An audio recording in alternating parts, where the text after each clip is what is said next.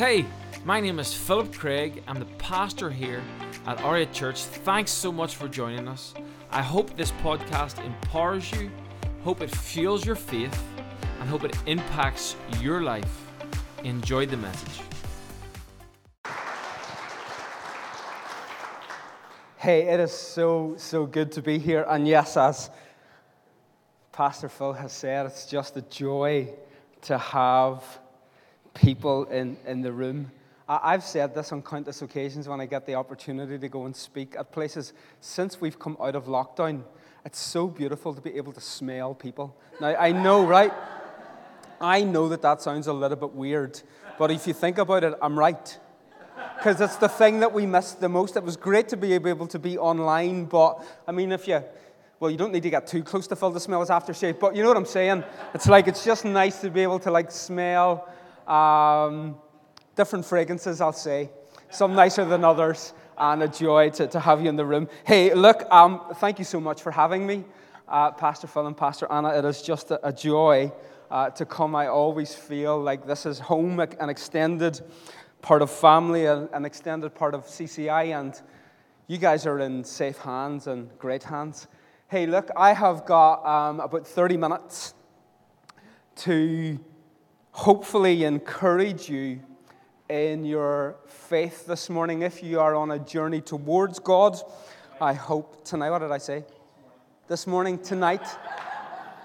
Thanks. Hopefully this evening, ladies and gentlemen, you will be encouraged in your faith, in your walk towards God, if you're walking towards Him, or in your walk with God, or if you have already entered into a relationship where you have confessed with your mouth that Jesus is Lord and believed in your hearts that God raised Him from the dead. And whether you're on the journey to God or in the journey with God, at the end of this message tonight, we're going to give you an opportunity to respond to what you've heard. And so if you have yet to confess with your mouth that Jesus is Lord and believe in your hearts that God raised Him from the dead, hopefully with my story you'll be encouraged and inspired that Jesus is the real deal and that He is the Son of God who came from heaven to earth to die on the cross that we deserved so that we could literally be made perfect and holy. Imagine that this evening. If you remember nothing else from what I say this evening, because of Jesus Christ, because of His obedience, because He left His throne of grace to go to the cross that we deserved, that we are literally made perfect and holy in the eyes of God. We become the righteousness of God. So I want to encourage you with that, and hopefully as we get through this evening's message, you will also be encouraged as well. I'm going to apologize in advance. I'm useless with a microphone, okay? I am loud to a fault. And guys at the back in the booth, you've got your work cut out for you tonight, as you know already. But hey, look, my message tonight, the title of this evening's message is called I Am Chosen. I Am Chosen. And the heart of this message, the desire in this message is to help you to realize that before the world began, before God spoke the world into existence, He already chose you to be His child. He chose to make you. He chose to save you. He chooses to partner with you. And guess what? He also made the decision before you were born to spend eternity with you. That, for me, blows my mind. And before we get into the gospel and before we get into the Bible tonight, I just want you to think about this for a minute, right? My wife loves me, right? I think. She tells me. But she normally can only kind of handle me for about, I would say, on maximum in any given day, if I get an hour with Jenny without upsetting her or rubbing her up the wrong way or her wanting to leave the room to gather herself before she throttles me, that's a good day, okay? And she's made a lifetime commitment with me, but she can only manage an hour, okay? Now, I want you to think about this for a minute. The King of Kings, the Lord of Lords, the great I am, the Alpha, the Omega, the beginning and the end, who was and is to come, in spite of all of your shortcomings, has made a decision that if you confess with your mouth that Jesus is Lord and you believe in your heart that God raised Him from the dead, you get to spend eternity with Him. Eternity. Not an hour, not 5 minutes, eternity. Forever. Are you encouraged already? Yes, good stuff. Okay, let's get into the Word of God tonight. We're going to look at Ephesians chapter 1, verses 3 through to 14, and then we're just going to dance around one particular verse for the rest of this message. So this is one of the New Testament letters that Paul has written. It's one of his epistles, and he's writing to the church in Ephesus. And my iPad has gone to sleep. So he's writing to the church in Ephesus, and really this letter that he's writing is a letter of encouragement to the church. It's a letter to the church in Ephesus, which is in today's terms in Turkey, just north of a town called Izmir. And he's writing to them to encourage them. And he says this, he says, "Praise be to the God and Father of our Lord Jesus Christ, who has blessed us in the heavenly realms with everybody say every spiritual blessing in Christ. For he chose us in him before the creation of the world to be holy and blameless in his sight. In love, he predestined us for adoption to sonship through Jesus Christ, in accordance with his pleasure and will, to the praise of his glorious grace, which he has freely given us in the one he loves. In him we have redemption through his blood, the forgiveness of sins, in accordance with the riches of God's grace that he lavished on us. With all wisdom and understanding, he made known to us the mystery of his will according to his good pleasure, which he purposed in Christ to be put into effect when the times reach their fulfillment, to bring unity to all things in heaven and on earth under Christ. In him we were also chosen, having been predestined according to the plan of him who works out everything in conformity with the purpose of his will, in order that we, who were the first to put our hope in Christ, might be for the praise of his glory. And you were included in Christ when you heard the message of truth, the gospel of your salvation. When you believed, you were marked in him with a seal, the promised Holy Spirit, who is a deposit guaranteeing our inheritance until the redemption of those who are God's possession, to the praise of his glory." This might come as a shock to you, but when Pastor Phil and Pastor Anna wake up in the morning, the angels don't come and remove the blankets from the bed for them. They don't kind of hover down the stairs. You do live in not a bungalow. Okay, they don't hover down the stairs. Okay, and whenever they walk into their kitchen, they're not met with angelic hosts, and their coffee is not divinely poured towards them. As church leaders, as pastors, myself included, we struggle in the same way that you struggle. We have got life issues, we have got life circumstances that come at us in the same way that you do as well. And sometimes even more so than others, because we are in church leadership, not just is it a physical challenge, but there's also a spiritual challenge that comes with it as well. And so the reason that we are in this portion of this particular passage of Scripture is because a couple of years ago, I found myself in an emotional, spiritual, and physical burnout. I was massively suicidal. I thought my church would be better off without me. I thought my wife would be better off without me. I thought my children would be better off without me. And I thought the world would be better off without me. I found myself, as a church leader, standing on the edge of a bridge thinking, I can't do this anymore. And I was blessed by a beautiful man who came along, saw me in my despair, talked to me and encouraged me to come off the bridge, encouraged me to find the vulnerability and the transparency and the courage to talk to somebody. And when I found the courage and when I got humble enough to have a conversation with somebody that I trusted, this particular individual brought me to this particular passage. And he said, Tim, you might feel broken, you might feel unworthy, you might feel unqualified, you might feel trapped, you might feel lost, you might feel like you're not good enough, and you might feel like your wife would be better off without you, and that your church, maybe they would be, I don't know, and that your church might be better off without you. But I need you to know what God thinks about you. And I need you to know what God says about you. And I have coined this phrase for myself, and I encourage you to take it on as well.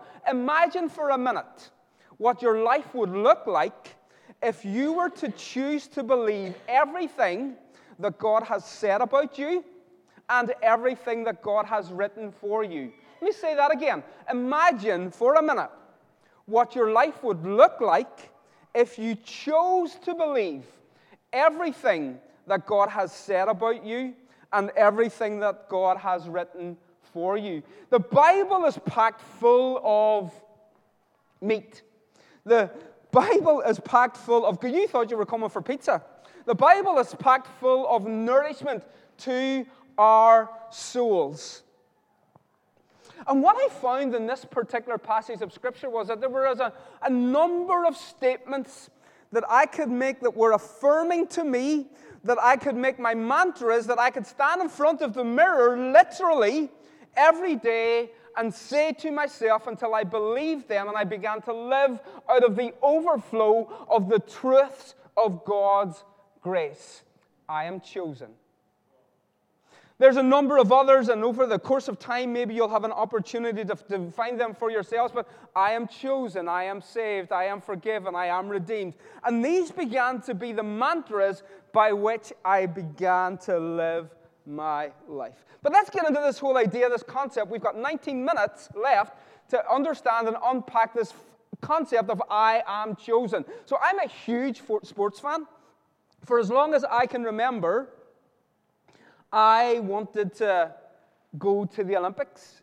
When I was a kid, I had the potential to be the next Steve Cram. For those of you who are old enough, you'll know exactly what I mean by that. But he was the 800-meter runner, the best in the world, world record holder over a couple of distances, and I was being tipped to be the next Steve Cram. I was destined for the Olympics. I was destined for stardom. I was destined for greatness. But through a series of poor lifestyle choices, I became a homeless drug addict, prostituted myself in Dublin, lived a very broken, dysfunctional life. I've broken into homes, mugged people on the streets, and I never really felt like I would qualify for anything. I never really felt that I would be good enough to ever be chosen for anything. But in 2012, the Olympics came to the UK. Yes?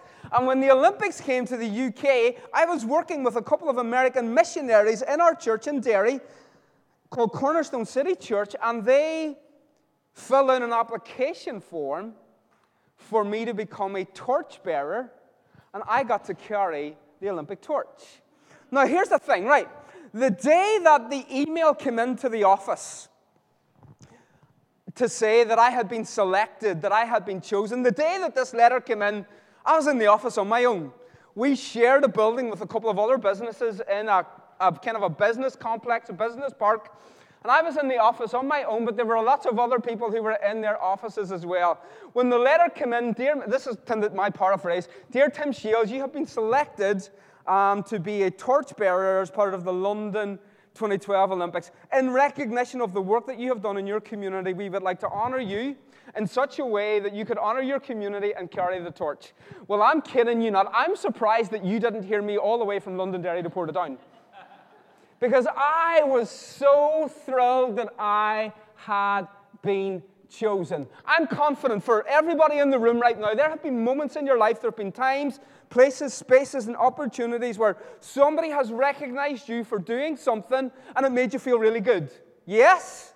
I'm also equally confident of this, that there have been times in your life, there have been places and spaces, there have been opportunities where you have not been selected, where you have been overlooked. And maybe it was because you had the wrong postcode. Maybe it was your hair was the wrong color. Maybe it was because you had the wrong social status. Maybe it was because of your parents situation. Maybe it was because of something that you had done or hadn't done in your past that disqualified you from being chosen. And so I think for a lot of us, understanding or getting into the mindset or getting into the concept of thinking to ourselves that we have been chosen can actually be quite difficult because we've been disqualified in the past or we've been left out in the past, and we think, well, that's always the way it has been, so why would that change now?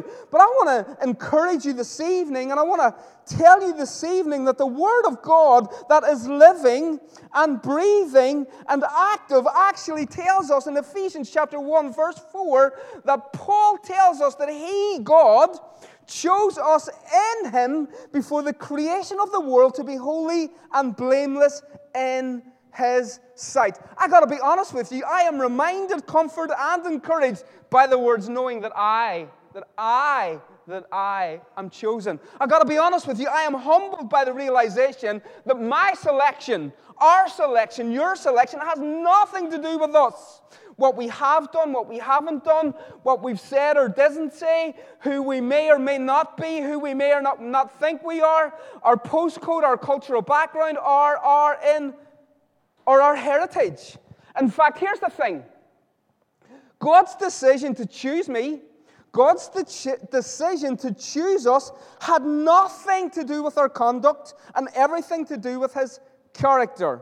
It's not our emotions. It's not our appearance. It's not our aptitude. It's not our financial status. It's not our dress code, although to be fair, I think Pastor Phil and I look pretty sharp tonight. We got the uniform right. It's not our dress code.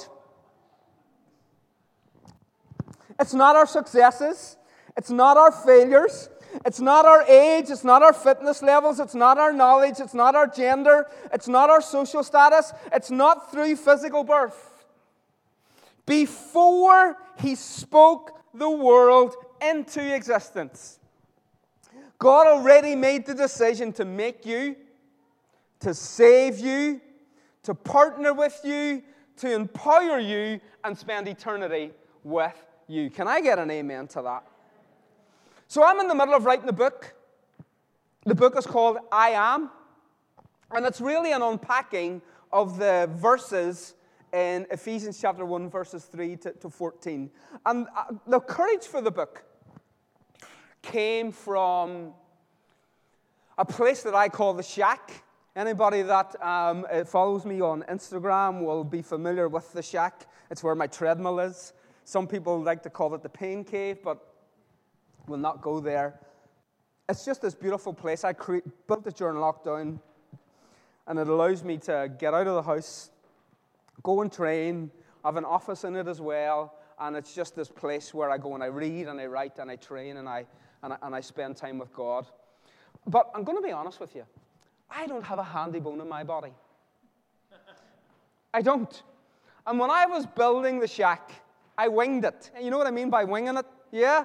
I was like, okay, it needs a frame. Okay, let's work this out. Okay, it needs a roof. Okay, let's work this out. And then it was like, okay, it needs walls. Okay, let's work this out. And then somebody suggested insulation. I was like, what? Is that like a tape or something? And then so it was like we insulated it, and then it was like, okay, there's insulation, but that's ugly. We need to do something else. So then we put internal walls in it. My goodness. And then somebody was like, it needs electric, and I was like, what? I totally winged it. But here's the thing, right?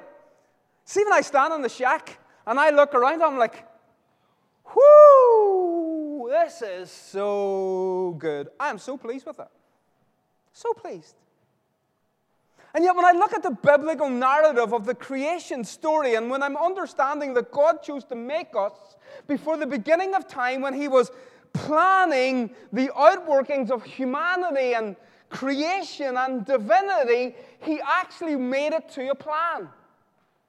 And when God made you, He didn't make you by accident. He didn't wing it. He made it to a plan. Paul writes to the Galatian church and he says, God chose me and called me by His marvelous grace, and then it pleased Him. You see, when God made the world, when God made you, when God had made that decision not just to make you and save you and spend eternity with you, when He did it to a plan, it pleased Him. And I wondered for a minute, when was the last time you stopped to think about the fact that God is pleased with you? When was the last time that you stopped to think about the fact that when God made you, He stepped back and He said, it is good? When was the last time you stopped to think for a minute that I'm not an accident, I am made with purpose, for a purpose, on purpose, by the one true living God? Here's the thing. In spite of everything God knew about you, in spite of everything God knew that you would do, wouldn't do, would go, wouldn't go, He still made the decision to make you, and He's never regretted it for a moment. He's never regretted making you for one moment. It was His delight, it was His pleasure, but what did He make you for? He made you for intimacy. God chooses to be with His children. He designed us for intimacy. Do you know this? God's deepest desire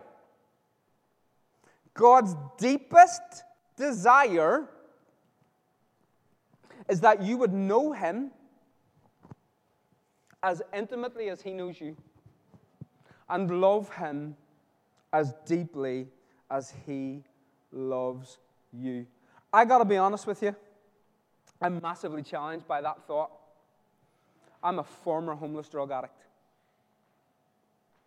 God made me.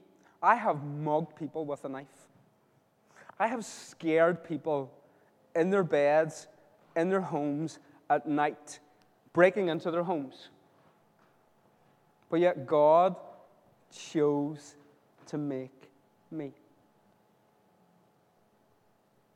Not only did He choose to make me, but He chose to save me because He always had a plan. And the plan was always the outworking of our salvation in such a way that when He made us and we would have intimacy with Him, that we would come to a place where He would get to save us. And in the saving, what would He do? He would give us everything that we need for life and godliness so that we could actually be returned to the original design that He gave us when He was making us, when He was knitting us together in our mother's womb so that we could change the world with Him. You see, not only did God choose to make us, God chose to save us, but He chooses to partner with us as well. There's this beautiful thing that when we think about God and when we think about our relationship with God, it has nothing to do with our competency, it is and everything to do with His covenant that He made with us. You see, God hasn't got a contract for us to sign.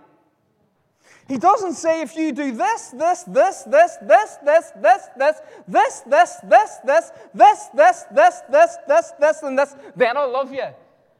And if you do this, this, this, this, this, this, this, this, this, this, this, this, this, this, this, this, this, then I'll save you. And then if you do this, this, this, this, this, this, this, this, this, this, this, this, this, I'll work with you. And then if you do this, this, this, this, this, this, this, this, this, this, this, this, and this, you can spend eternity with me. No! Before you took a breath, before you took a breath, He said, I'm going to make you. When I save you, I'm going to put myself inside of you. And it's all on me. Not me, by the way, on Him, just in case there's any. He says it's all on me. While we were still sinners. It's a great word, isn't it? Sinners. Doesn't it just fill you with courage? Sinners. But that's what you are. Sinners. Dirty, rotten sinners, a lot of you. You are.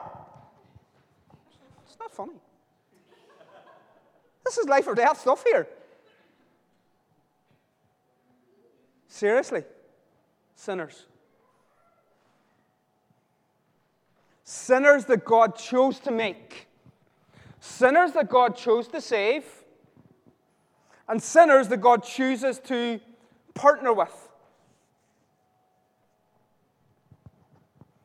I am so glad that it's not on me.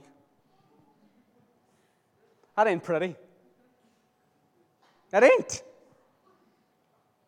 It's on him. And he says, it's all on me. Give it to me. Come to me, all you who are weary, and I will give you rest.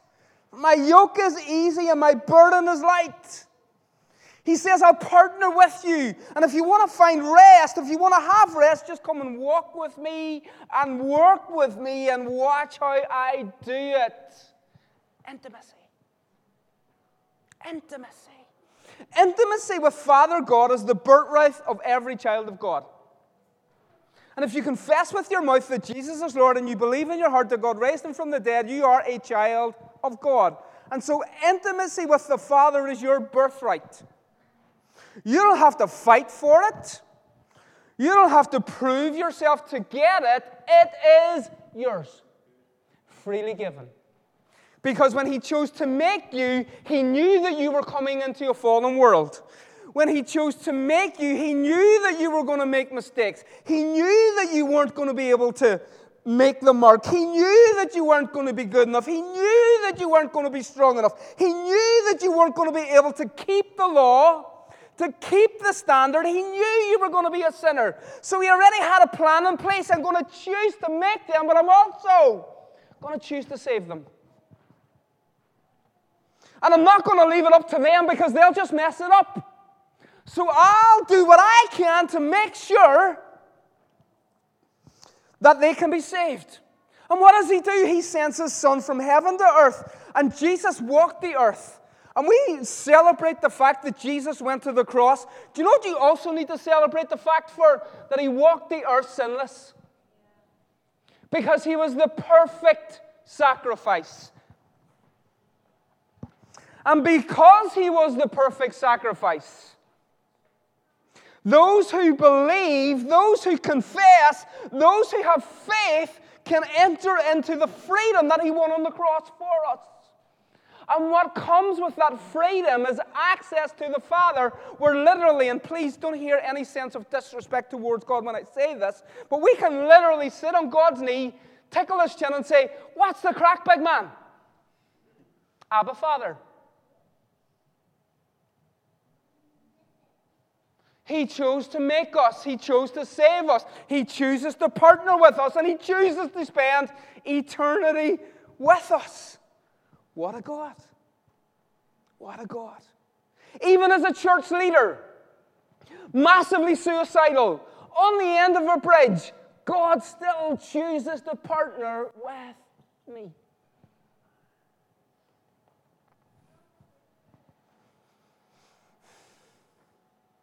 I think some of us have got a misunderstanding of the heart of God. I think some of us have got a misunderstanding of the goodness of God and the faithfulness of God. And dare I say it, in Northern Ireland culture, the sovereignty of God.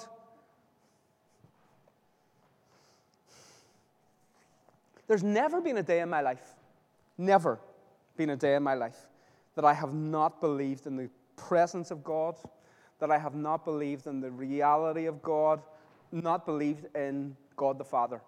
My issue was always this. If God is so holy, and God is so perfect, and God is so righteous, and God is sovereign, why would he want to have anything to do with someone as broken as me? When I was a child growing up, I was what I would describe as rent-a-friend. Because I was so massively insecure growing up in a home. My daddy is transgender. Most of my uncles are alcoholics, drug addicts. On my mum's side, there's heavy drinkers, pedophiles, you name it. So I grew up around dysfunction. And I was always massively insecure because I didn't believe, or I didn't have the understanding to believe what God had said about me and written for me. So I used to like go into my mommy's purse and I used to rob her purse and then I'd go out onto the street and I'd buy everybody sweets. Rent-a-friend. That's right. So I've always carried negative behavior because of negative mindset. I've always sinned because of my inability to see myself as a child of God. And I think for so many of us in Northern Ireland and around the world, we come and we have this idea that God is literally sitting in heaven, waiting to nail us to the cross at any moment he can. because we are sinners. When the reality of it is that because we are sinners, Christ died for us so that we could be the righteousness of God, so that when God looks at us, He sees us in the way that He made us. With purpose, on purpose, for a purpose. And here's the good news for us this evening.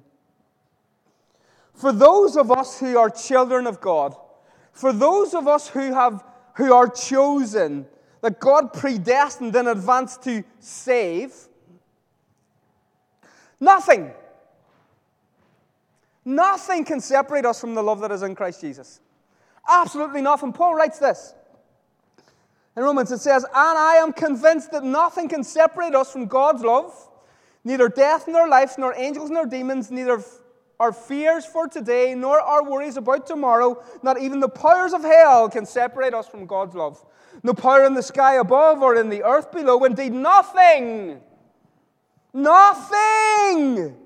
in all creation will ever be able to separate us from the love of God that is revealed in Christ Jesus our Lord."